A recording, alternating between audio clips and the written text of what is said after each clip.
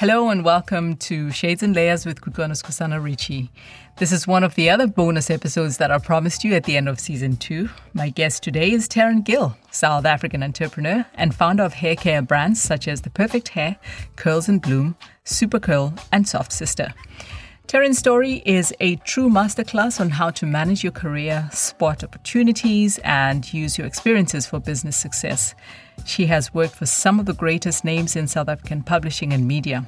She's also an alumna of the business reality show Shark Tank and the high priestess of a community built around her first brand, The Perfect Hair. And I know she's going to kill me for saying that, but seriously, her marketing savvy is phenomenal. And you will find out why that is during our conversation. We caught up at a time when South Africa was starting to reckon with the riots that shook the country after former President Jacob Zuma was arrested. The country was also in the middle of yet another hard COVID lockdown, and there are references to that in our conversation. Mind you, while all of this was going on, she's in the middle of negotiations and finalizing partnerships that will bring changes to her brand, The Perfect Hair. And she was also hosting Taryn's Table Talk, a series of important conversations about natural hair under the auspices of her new brand, Curls by Taryn. So let's get into it, starting with what led to the changes that are coming to The Perfect Hair. I've evolved so much in the last year and a half with COVID. I've pivoted 180 degrees. It's like, in fact, it's more of a 360. I'm facing a completely different direction to what I was not even a year ago. Yeah. Okay. So what's changed in your operations? The Perfect Hair is an entity that I've kind of sold the trademark on so that I can go out and do more brands like that. As founder of The Perfect Hair, we learned so much about not just building the brand, but making sure that we were designing curl care that was optimal, that was not just proudly South African, but something that was also really efficient and did exactly what it said it was going to do. And to be able to price it affordably for the average South African woman transitioning to natural curls was a challenge, you know. So all the lessons I learned as founder of The Perfect Hair, we've kind of extrapolated that.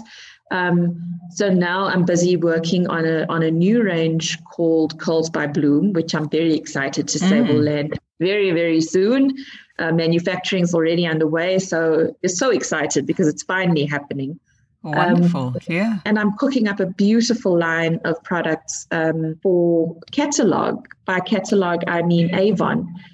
For their catalog. And that is something that we are, again, so excited to do, something that has real potential to be traded on a global platform. So, you know, again, just taking the lessons I have learned and looking at the business more as a hub for designing and taking to market curl care brands that are natural, that are salon grade, that are ready for wholesale. So really looking at expanding what we were doing, you know, into just to be able to reach more people.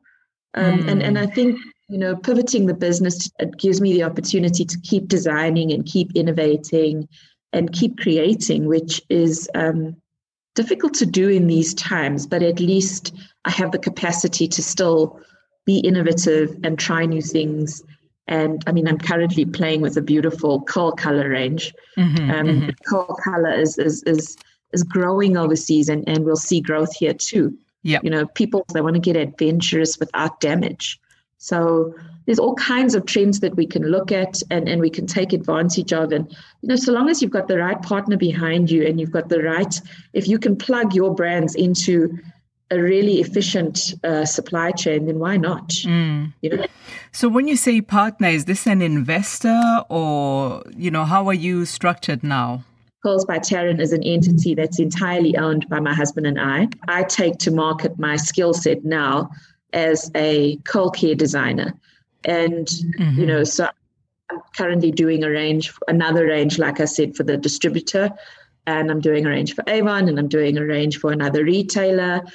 And I'm fascinated by township economics. I mean, I really am. So that's my next big challenge, is to create something that can exist and thrive in township economies. Tell me more. I'm fascinated by township economies. I was the head of marketing at the Sowetan newspaper. 7 years was my tenure at Sowetan, and such deep insight into, how township economies operate, what the consumer is looking for, how agile is the consumer, how fast are they moving up the income ladder, what are the dynamics. We learned so much in those days. It was the days when people loved to throw words around like young black diamonds. Yes. Remember them? I remember all of that, the black diamonds, yes. The era of the black diamonds. And then, of course, there was that word, the emerging black diamond. Yes, emerging. And I kept saying, oh my God, I kept saying, where have they emerged from? Because they've been all along. But it was such an exciting time. I mean, it was crazy in terms of how awareness of this market had suddenly exploded, and it was my job to teach and educate, agencies about the importance of trusted black media in these township economies. It was fascinating work, and that's why I'd really love to go back into that space and create. Ultimately, I always say to my children, I want to leave a legacy behind of household names. I want at least one or two of the brands that I build to become something that everybody knows and trusts. And that's like a lifetime goal for me. Yeah, it's your life's work here. I love to build brands, and I love to build what my friend Daneo calls brands with fans.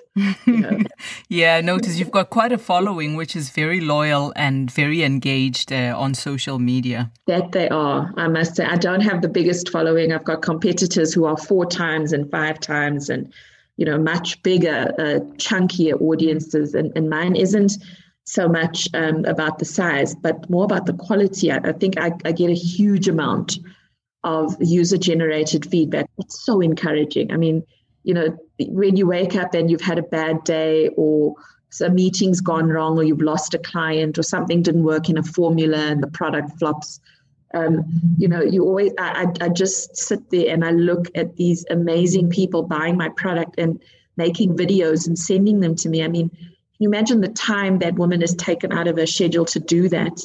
And it's that type of connection with who I'm designing things for that really keeps us going, keeps us agile, keeps us passionate, because it's really about her, Yeah, it's really amazing. I did love seeing those, natural hair care day with mom and all these clients just coming back to you. I mean, you can tell it's user-generated stuff, and it's really amazing. It is amazing. It really is to see. And I think that's where maybe this brand organically got it right in the start, was we actually built the formulas, the pack designs, everything was kind of built based on user-generated feedback. So I would take a product into the market and say, what do you think? How does it feel? Would you like it to be thicker? It was 14 months of going backwards and forwards with I built an audience of about 15,000 women on Facebook. We just used this constant play and feedback and sensory touch and smell. In the end, it wasn't even me designing the range. It was my following. It was these people who were all intrinsically wanting to love themselves naturally, their hair, their skin. And you want to use a product or a service that recognizes that feeling of I really like my hair as it is naturally, and I'm not going to change it for anyone. And there's a power to that. There really is. Yeah, absolutely. And with news emerging of all these toxic cancer-causing products in hair care, particularly aimed at Black women of color, it's super important that we have that feeling of I'm not compromising on, my hair and changing it for any reason. Well, exactly. I mean, I think that the rise of clean beauty, and clean beauty is really about caring, and it's about transparency, and it's about really just being able to reflect the consumer in your product. Clean beauty is probably the biggest trend globally right now, and it's about way more than health. And it's plugs into so many of the touch points that you find consumers are reacting to. I think that we're in the right space. I think we're well positioned. I think sub-Saharan Africa is completely in touch with what's going on globally in terms of hair and beauty trends. And I think it'll be fascinating to see how big the industry grows. Because right now, personal care products are only exceeded in sales by food. Oh, really? You know? Wow. Yes. That's a substantial chunk of the market. There's a real investment in South African consumers in terms of how much care we take care of ourselves, and whether or not you flip the product over to read the label, and have you bothered to figure out what a sulfate is and why it's bad for your hair, or why when you use soap you get a dry, itchy feeling afterwards, and why vegan quality products actually do matter, so you can pay a bit more for them and feel good about it. So I think we've got such a sussed consumer here that no matter how much we're facing from a socioeconomic perspective, the landscape is tough to trade in. Shoppers are out there still putting their money down, so long as they can feel, as far as I'm concerned, I think there's a lot of connection that shoppers feel to certain brands and ethoses right now that make you feel positive. Yeah. And what do you think your customers like about your brand?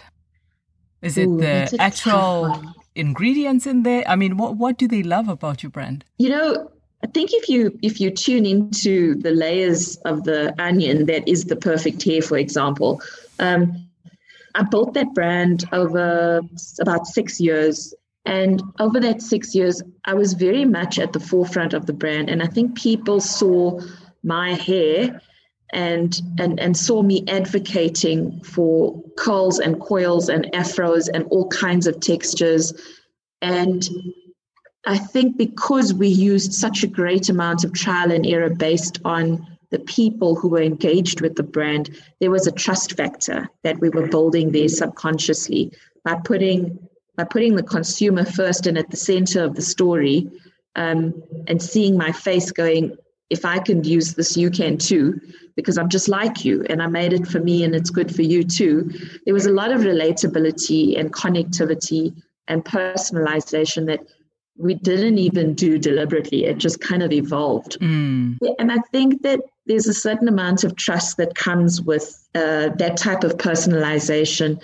And I would like to think that the product speaks for itself, that when you use it, it will do what it says it's going to do. And, you know, and there's enough of a connection and trust to the brand for you to go, okay, well, I'm going to invest a bit more. I'll jump to another store in the hope to find it. The connectivity and the personalized approach to retail that doesn't make you feel like a number, a statistic, a shopper, you know. Yep. There's an authenticity to the interaction. And I have a family of ambassadors, about 150 women sitting on our database, women and men, who are active advocates. There is no money changing hands. My ambassadors are part of a family of communicators. I call them prosumers. They are consumers who produce content that's unsolicited. I don't edit it. I don't ask for it. It's a relationship based on, would you like to try something new? If you like it, you can tell your followers what you think about it. And it's based on trust. It's based on mutual respect. There's no contract law in place. There's no money changing hands. And I think that family of ambassadors have replaced me as being a voice for the brand. I don't have to say anything. They say it for me based on their experiences, whether they like it, hate it, want to change it, want to buy more. And I think that was our second step, was saying, you know, the brand's not just about Curls by Taryn. It's about this growing ethos of learning to love your beauty naturally and plugging into products and brands that celebrate that with you. And that's I know what we this emerged very organically, but it seems to be a successful strategy to have, you know, something of a cult following, so to speak, as part of your strategy for growing the brand. Well, I think, like I said, it started out quite subconsciously. I didn't even realize I was doing it in the beginning, but because I'd worked on several different brands growing up in a marketing and media space, I was doing what came naturally, which was trying to connect and trying to build relationships. And, you know, I mean, just to give you an example, in the first year, I answered every call, every email. I hand-filled every pack. I wrote specialized, personalized notes to every shopper who came into the store or who bought something online, they always had some kind of imprint that said, you matter to us and we want to make you happy and we want to celebrate your natural hair with you. And I think that once we realized we'd done it so much and there were so many layers of that onion and that it was working, that I just realized that no matter which brand I'm building, it's always going to have the same foundation of trust, because I'm always going to want her to feel that I'm close to her and I want her to be happy with the product and I want her to know that I celebrate her too. So you mentioned being the face of the perfect hair at the beginning. Of course, you've got this big afro, which is big. Did you go into this business because of a problem you were trying to solve for yourself? You know, why hair? Why couldn't it be, I don't know, skincare, shoes, whatever? It was just so, again, absolutely organic how I landed in the hair care space. I had my son, Charlie, who's now 14, and realizing that together, my husband and I now had 4 kids. And this was my last shot at really being a hands-on mum. I resigned my big job in corporate media and started my own little agency called The Perfect Score, which was all about marketing campaigns aimed at the female consumer. And in 2013, 2014, I got employed to launch a salon, a black hair care salon in the city, in Joburg City, in Commissioner Street. And there I got my first taste of real American hair care brands like Weedad, Mixed Chicks, As I Am Naturally, Carol's Daughter. And I thought to myself, why on earth is there nothing like this on the shelf in South Africa? Right. Why are we, as the producers of all of that raw material, not producing these things here in South Africa for the majority of the population who has that hair in the first place? Why are we supposed to use a salon product that costs 3 times more than what you're willing to pay for it and have to mix it with coconut oil to get it right for your hair? You know, it was just a case of seeing a gap in the market before, you know, the market was really trading as competitively as it is now. And thankfully for me, we caught the wave early enough to be able to keep riding it. And of course, I have had this hair all my life. This was the hair that got me bullied and teased in school.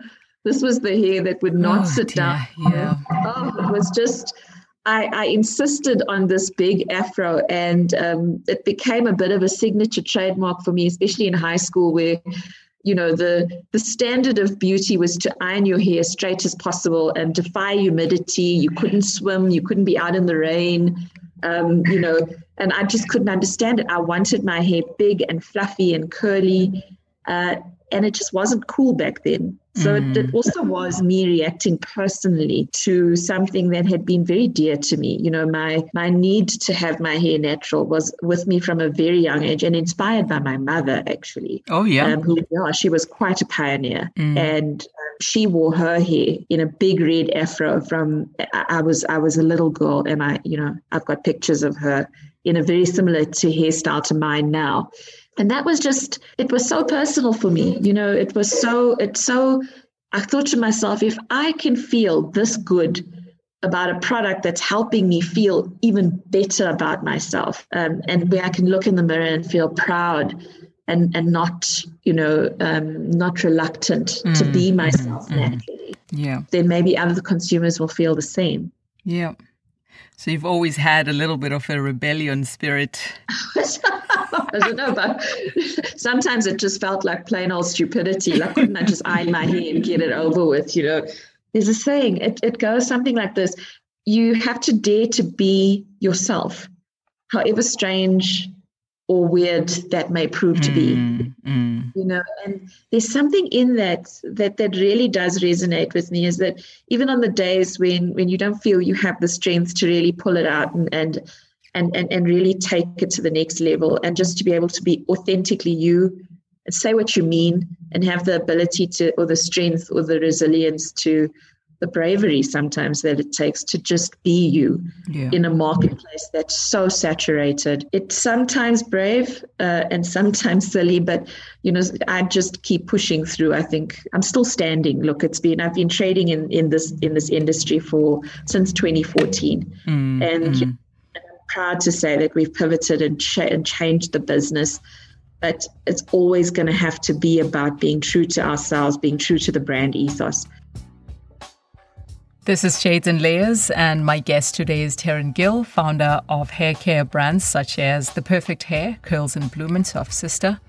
In the next part of our conversation, we find out how her journey into natural hair care started, how she's toying with the idea of venturing into skincare, as well as all the accolades she's received for her work and what they have meant to her personally and to her business. I had a bit of savings when I left corporate, it was fully funded by just myself and my husband. We searched for a long time for an investor, but we were always just falling short of the criteria. I'm so glad that having pivoted, coming from where we started as self-funding, lots of risk, lots of sleepless nights, lots of anxiety about whether or not the risks we were taking were going to be worthwhile, to now being able to sit back and say, okay, I'm not going to own the supply chain, but I'm going to own the part of the design process that I'm best at. So I'm going to build the brand. I'm going to develop and create the range in terms of when I say it's going to do X, it's going to do X. And I can take it to market and give shoppers, the feeling that this is made for you. And that I'm good at, and I'm just privileged now that I get to work on a few brands for a few clients where I can deliver that service, because it's that agility, I think, that makes entrepreneurs in concept taking success. Everything you've learned and applying it to the business and serving other people. And it's that agility. I think entrepreneurs have learned that if you're not agile and you can't shift and change and get creative with your offering, it's very hard to survive out there. Yeah, absolutely.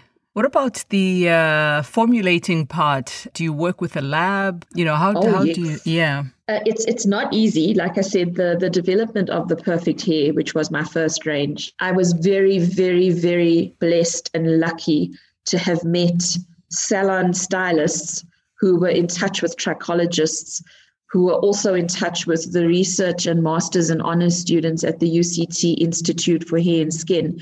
So who then also introduced me to a team of biochemists. So it was a complete team effort where I had to go in and learn how the biochemists were doing what they were doing, why they would shop for certain ingredients, how to test for efficacy, how to basically put together the formulas that we could then take to market and play with and get the feedback needed.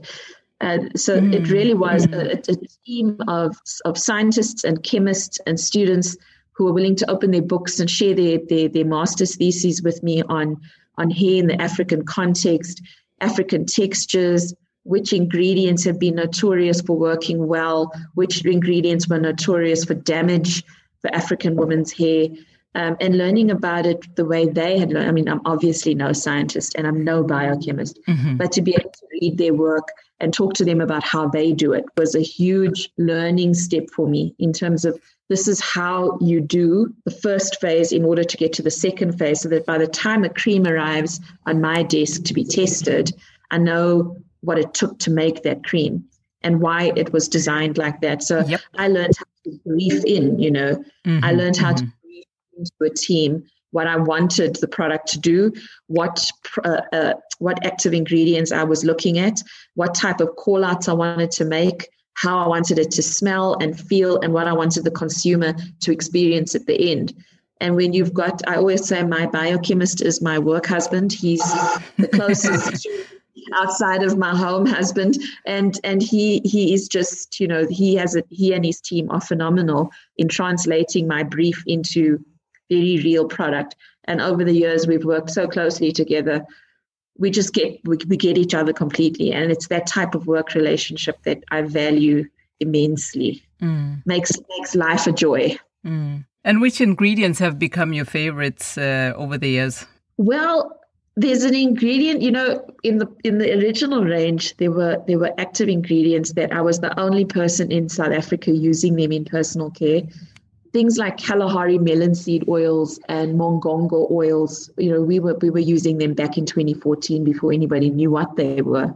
And now my favorite active ingredient now is the basil root extract in our Grow on the Go range. And grapeseed oil is our market loves coconut and castor and shea butters, and they are incredible. That and glycerin is a winning formula for an African texture in an African climate. We all know that.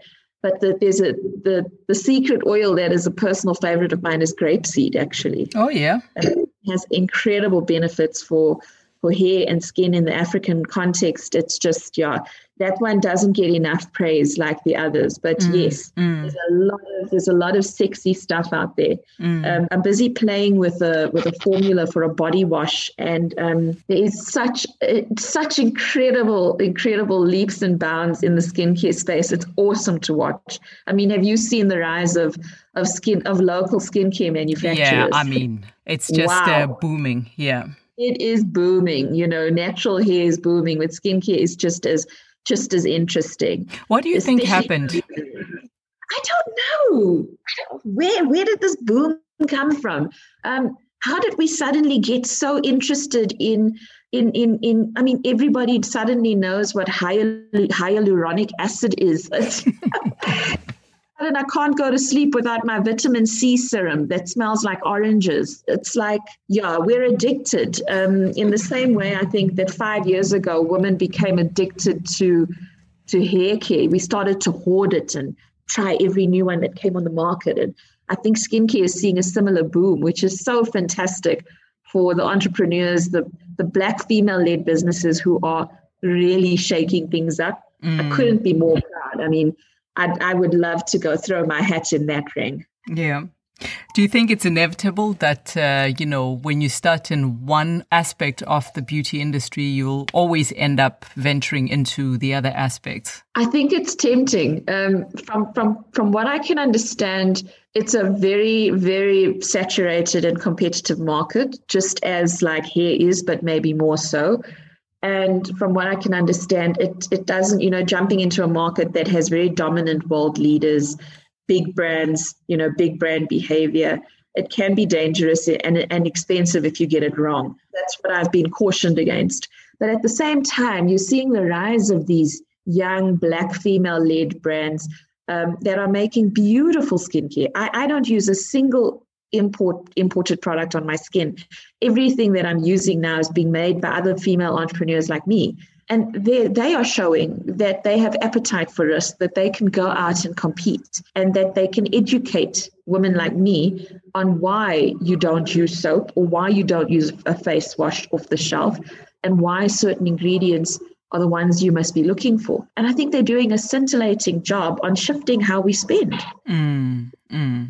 Isn't that amazing? I'm actually glad you mentioned that because there's a political aspect to it, right? So there's the whole thing of inclusivity. So how do you become inclusive if you don't have representation, in the boardrooms that are making the decisions about products that are aimed at people who don't look like you? And then there's also just a general movement, I think, people being more aware, being more engaged, and actually demanding to get what they pay for. And not just because your name is so-and-so, then I'm going to buy it. I mean, how do you incorporate this type of thinking or philosophy or capture this mood in your business practices, for example? I think you have to. I think for a brand like mine, for a local skincare brand, competing in very similar environments and challenges, hair and skin, it's a very similar audience. We have to say the same things. We have to do the same things. When you really look at what we are selling, we're saying it's okay to be emotional about your hair and your skin. We're saying it's okay for this process to be exactly about you, and it's okay for you to feel that you can trust me over an international brand because you can. Because you know that I know what the issues are with your skin, how you feel about your hair, the childhood traumas, joys, and tribulations that came with your journey into natural hair. I've been there. I've done that. I know exactly what you mean. And it's that tone, it's that authentic form of manufacturing, it's that product messaging that's enabling us to compete with giants. And we're surviving. And a lot of us are thriving. Well, I wouldn't say I'm exactly thriving right now. It's complicated times. Complicated times. But I think so many of these businesses are. I always look at a company like Switch Beauty, the owner of whom just won, I think, the Forbes Woman of the Year, or I can't remember the accolade, but she's under 30 and she's built a thriving beauty business just off of understanding what a young teenage girl wants out of her makeup. Amazing. And to be able to say, I'm just like you. I know what you want, and it's okay. I'm going to give it to you. That type of emotional honesty and connection, very, very hard, almost impossible for conglomerates and big global giants to imitate. It's mass production for them. Yeah. It's mass production for them, and it comes across. And the consumer is simply inundated with offerings and social media messaging. And we are finding it harder and harder to quieten our minds and to just feel calmer about the world, especially in our South African context right now. And to have a product that you can connect with and feel good about, that's something. And that's what we sell. So you mentioned accolades. What's the most meaningful accolade you received for your work? Oh my gosh. That's a good question. I can't tell you how much it means when you work alone outside of big teams, to be able to receive an accolade that acknowledges the quality of the work that you've put out. It's incredibly motivating to keep going, and it's, you use it as inspiration. There were a couple of moments. I think the first moment was being asked to go on that reality TV show called Shark Tank. That was, I did fairly well on the program. And that was a huge accolade for me in the sense that I got so much publicity from it. I'd walk into a store and they'd say, "Oh, you're the girl from Shark Tank." Nice. And that was a big up for me, because I got millions of rands worth of PR on television that a business of mine would just never have been able to afford. And then after that, I won the Elle Award for the best co-wash. And I thought, wow, I had won it against big brands like L'Oreal. And I thought, wow, a little South African brand can be acknowledged by a panelist of beauty judges as being the best that was in the market at the time. That's and that amazing. That was a big shout out to what we had created in the original Perfect Hair range. But yeah, there's been so many great moments where I've stopped and I've thought, geez, maybe we are doing something right here. Yeah. You're listening to Shades and Layers, and up next we will hear Taryn's backstory. She talks about some fond childhood memories, South Africa's post-1994 euphoria, and also what she was doing at that time. She also talks about the mentors she's found along the way, motherly love, and wisdom that she lives by. You'll also find out how the second part of this episode's title came about. Who is, or what is, the beast? Can you mention your top 3 memories from childhood? Oh, my word. Dancing on my father's feet in one of their nightclubs with my mother had just cut my hair into the same shape bob that she had. And we'd come back from the salon all curled and afroed up, and my father pulled me onto the dance floor and I was dancing on his feet. That was such a beautiful memory for me. The music, the setting, dancing with my mum and dad, her and I sporting the same hairstyle, with this beautiful music playing in the background. And it must have been about 1980. And that was a beautiful memory for me, of family, of loving myself, of loving everything that was just in that moment.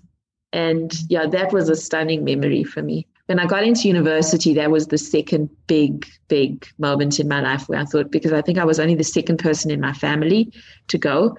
And getting into university was a beautiful memory. Wow, I was strutting around the campus. It was 1993, and the campuses had just opened to students of color.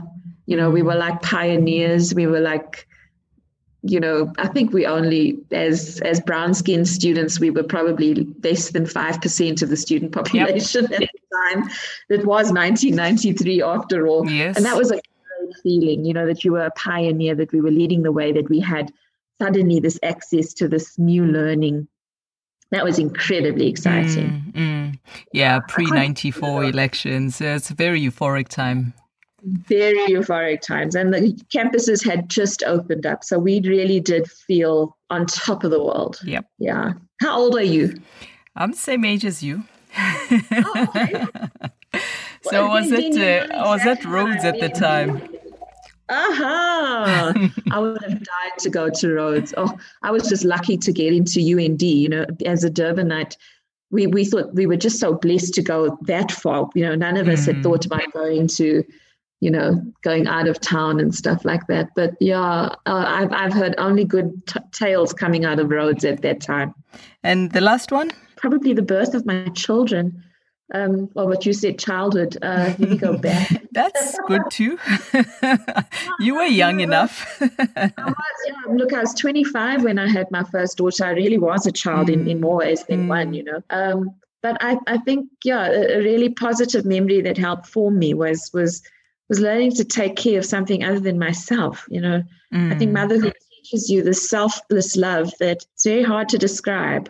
It's a feeling that owns you, and I don't think it ever really lets you go. Yeah, they teach you. They teach you. They teach you. That's for sure. Yeah. My daughter's very, very much vocal about dysmorphia, how girls really need to learn to love themselves naturally, and how eating disorders and body disorders are so real for the generations that are coming up. Yeah. And it's so interesting to see the body positivity that's starting to infiltrate the media, showing girls it's okay to just be you. Yeah. It's okay to love yourself naturally. And I think that's exceptional that finally is getting out. And that's why I think the rise of clean beauty and the rise of natural hair and skin products will just keep going. I don't think it will slow down anytime soon. No, not at all. I mean, there's a hunger for the real, something real, and also connection. Absolutely. And if there's one thing I've built my brands on is just connect. Yeah. So are you an only child, or do you have siblings? I have siblings. My sister is older than me. She's 8 years my senior. And most of my family, well, all my family are in Durban. And so I'm a very proud Durbanite, small family, but very connected and very close. And looking to explore our opportunities as a family business as well. Yeah, wonderful. And what's the wisest advice you have received and that you still continue to live by today? I think the most pertinent question I've been asked while I was building this brand was, why does it matter? My Instagram friend, Neo, who runs her own marketing agency, she taught me that. She said, before you build a brand, before you start your journey into creating a new product by Curls by Taryn, ask yourself, why does it matter? And I think that is such a pertinent launching platform to understand that what you're making, why would it matter to someone? And the answer to that will guide you for years and years to come. That is such good advice. I stole that one from Dineo. Go, Dineo.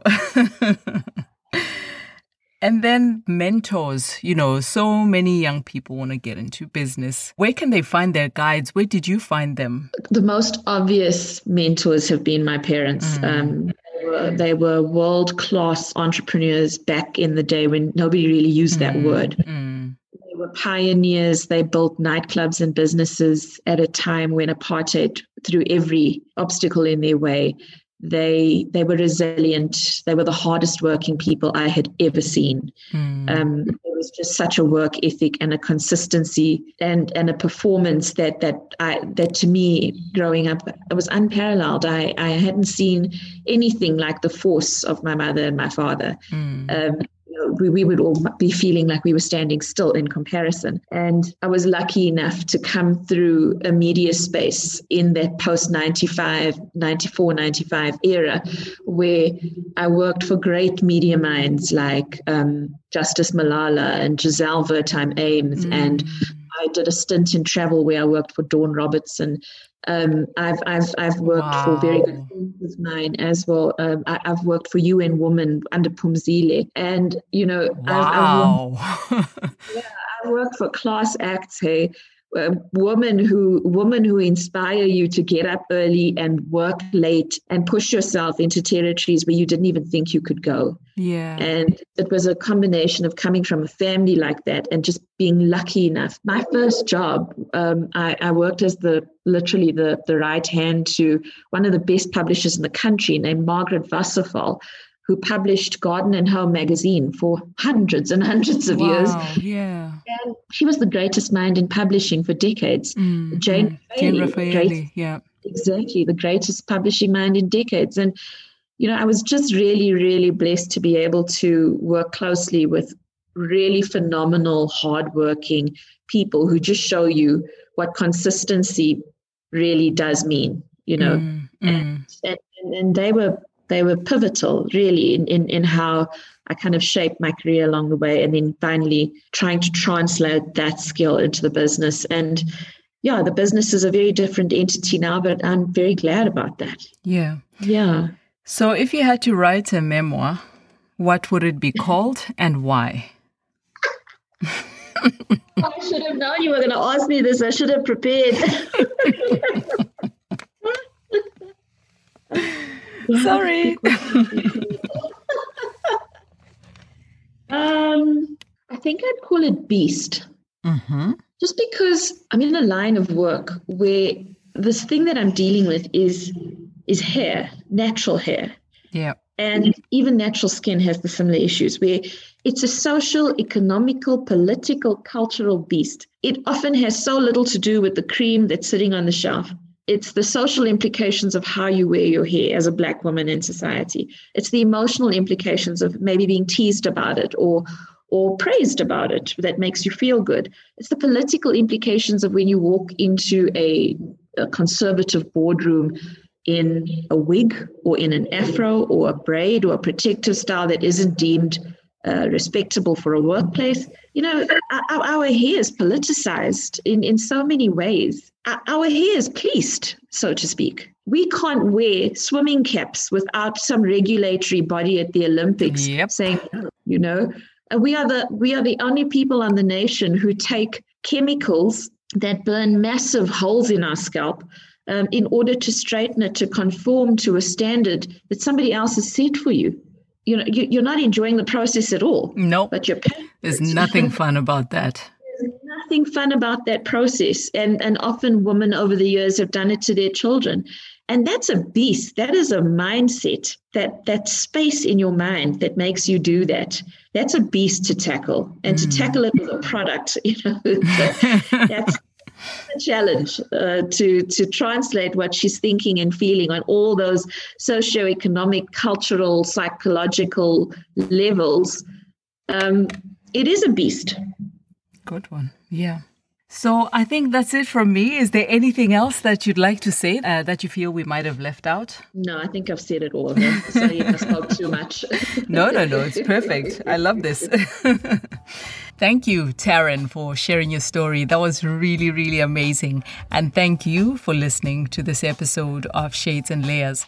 You can follow Taryn on her social handle @curlsbytaryn, one word, and also go to the website theperfecthair.co.za. You will find links to all the special mentions in the show notes. And if you liked this episode, please do share it and remember to subscribe on your favorite listening platform. So until next time, please do take good care.